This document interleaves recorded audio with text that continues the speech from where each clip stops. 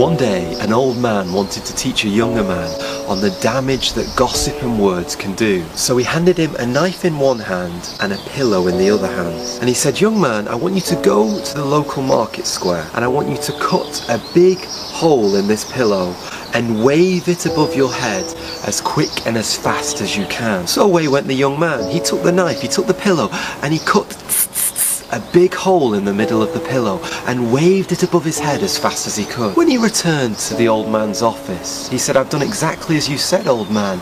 What next?" "Good. Tell me now, what is it that fell out of that pillow when you cut a hole in it?" "Oh, feathers, sir. Hundreds and hundreds of feathers poured out of the pillow everywhere." "Very good, young man. Now, for you to really understand the damage that gossip does, I want you to go back to the market square and I want you to pick up every single feather which fell out of that pillow and put them back inside of the pillow." "But sir, that's impossible. I've no idea where all of those feathers have gone. There's no way of getting them all back." And so it is with gossip. Every time you spread a rumour, every time you say a lie, every time a hurtful word comes out of your mouth, there's no way of getting it back. So I just want to warn you, young man, be very careful of the feathers that you drop going forward in the future. So that's really the number one thing that you and I as Christians should stop saying. We should stop starting sentences like this. I don't mean to gossip, but have you heard the news? Have you heard what happened to her? Now don't tell anybody this. This is a big secret, but we've really got to stop this gossiping really as Christians, and it is a problem in the church, sadly.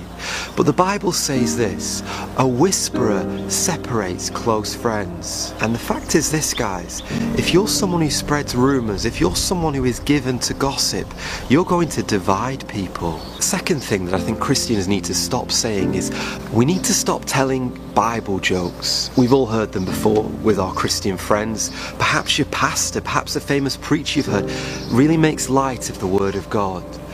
But I don't think this is a good thing to do. You might think, "Joe, come on, lighten up. You need to take a chill pill. You're going a bit over the top here." But I do believe this. I do think the devil loves it when we make a joke out of the Word of God. I mean, think about it. If our non-Christian friends, if our neighbours see us sort of making Bible jokes all of the time, well then they too will see this book as a joke. They won't take it seriously. And here's another thought for you. Did you know this book that you have in your hands this very day came to you on a sea of blood? People died for this book, and we're going to make some smutty little jokes about it. Number 3, we as Christians need to stop saying, "This is the last time, God. I'll never do this again." Have you ever said that before? I know I have. I remember when I was 19 years old, and I remember tears streaming down my face, and I was just crying out to God, "Please, Lord God, I will never do this again. This is the last time." Now what do you think? Do you think I ever committed that sin again? I'm afraid to say I did, actually. And it is tempting, isn't it? In the heat of the emotion, when you feel so broken, when you realise the sin has not satisfied you at all, to make vows to God, to make promises to God. But instead, rather, we should say, "Lord God, help me to never do it again. I need your help. I can't do it on my own. Please, would you help me to never do it again?" Ecclesiastes chapter 5 verse 4 says this: "When you vow a vow to God, do not delay paying it, for he has no pleasure in fools. Pay what you vow. It is better that you should not vow than that you should vow and not pay." The fourth thing, the last thing we need to stop saying as Christians, is we need to stop preaching in our prayers.